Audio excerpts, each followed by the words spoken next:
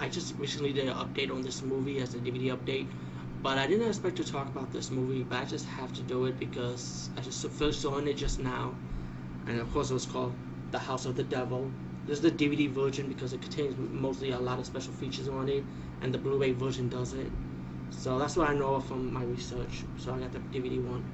And shout out to Ty West, man, because in 2 weeks Cabin Fever 2 is coming out, so just be ready in 2 weeks by now. But this one, when I heard about this movie having this 80s satanic horror feel, if you remember the horror movies with the satanic theme to it back in the days, Ty West, yo, you really did it on this one.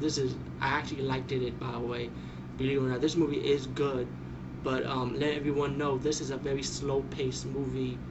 You have a few scenes in it, and I mean a few scenes in this movie. You can see some death scenes and dead body scenes.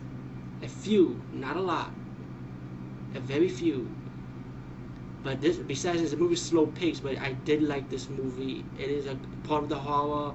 I would say horror, psychological thriller genre, I would say, in my opinion. And check out The House of the Devil. It is an enjoyable movie. Turn off the lights, watch in the dark. Remember, 80s feel. Everything in this movie is 80s. Even though it's done now, it was like from the beginning to end. Even the soundtrack was 80s.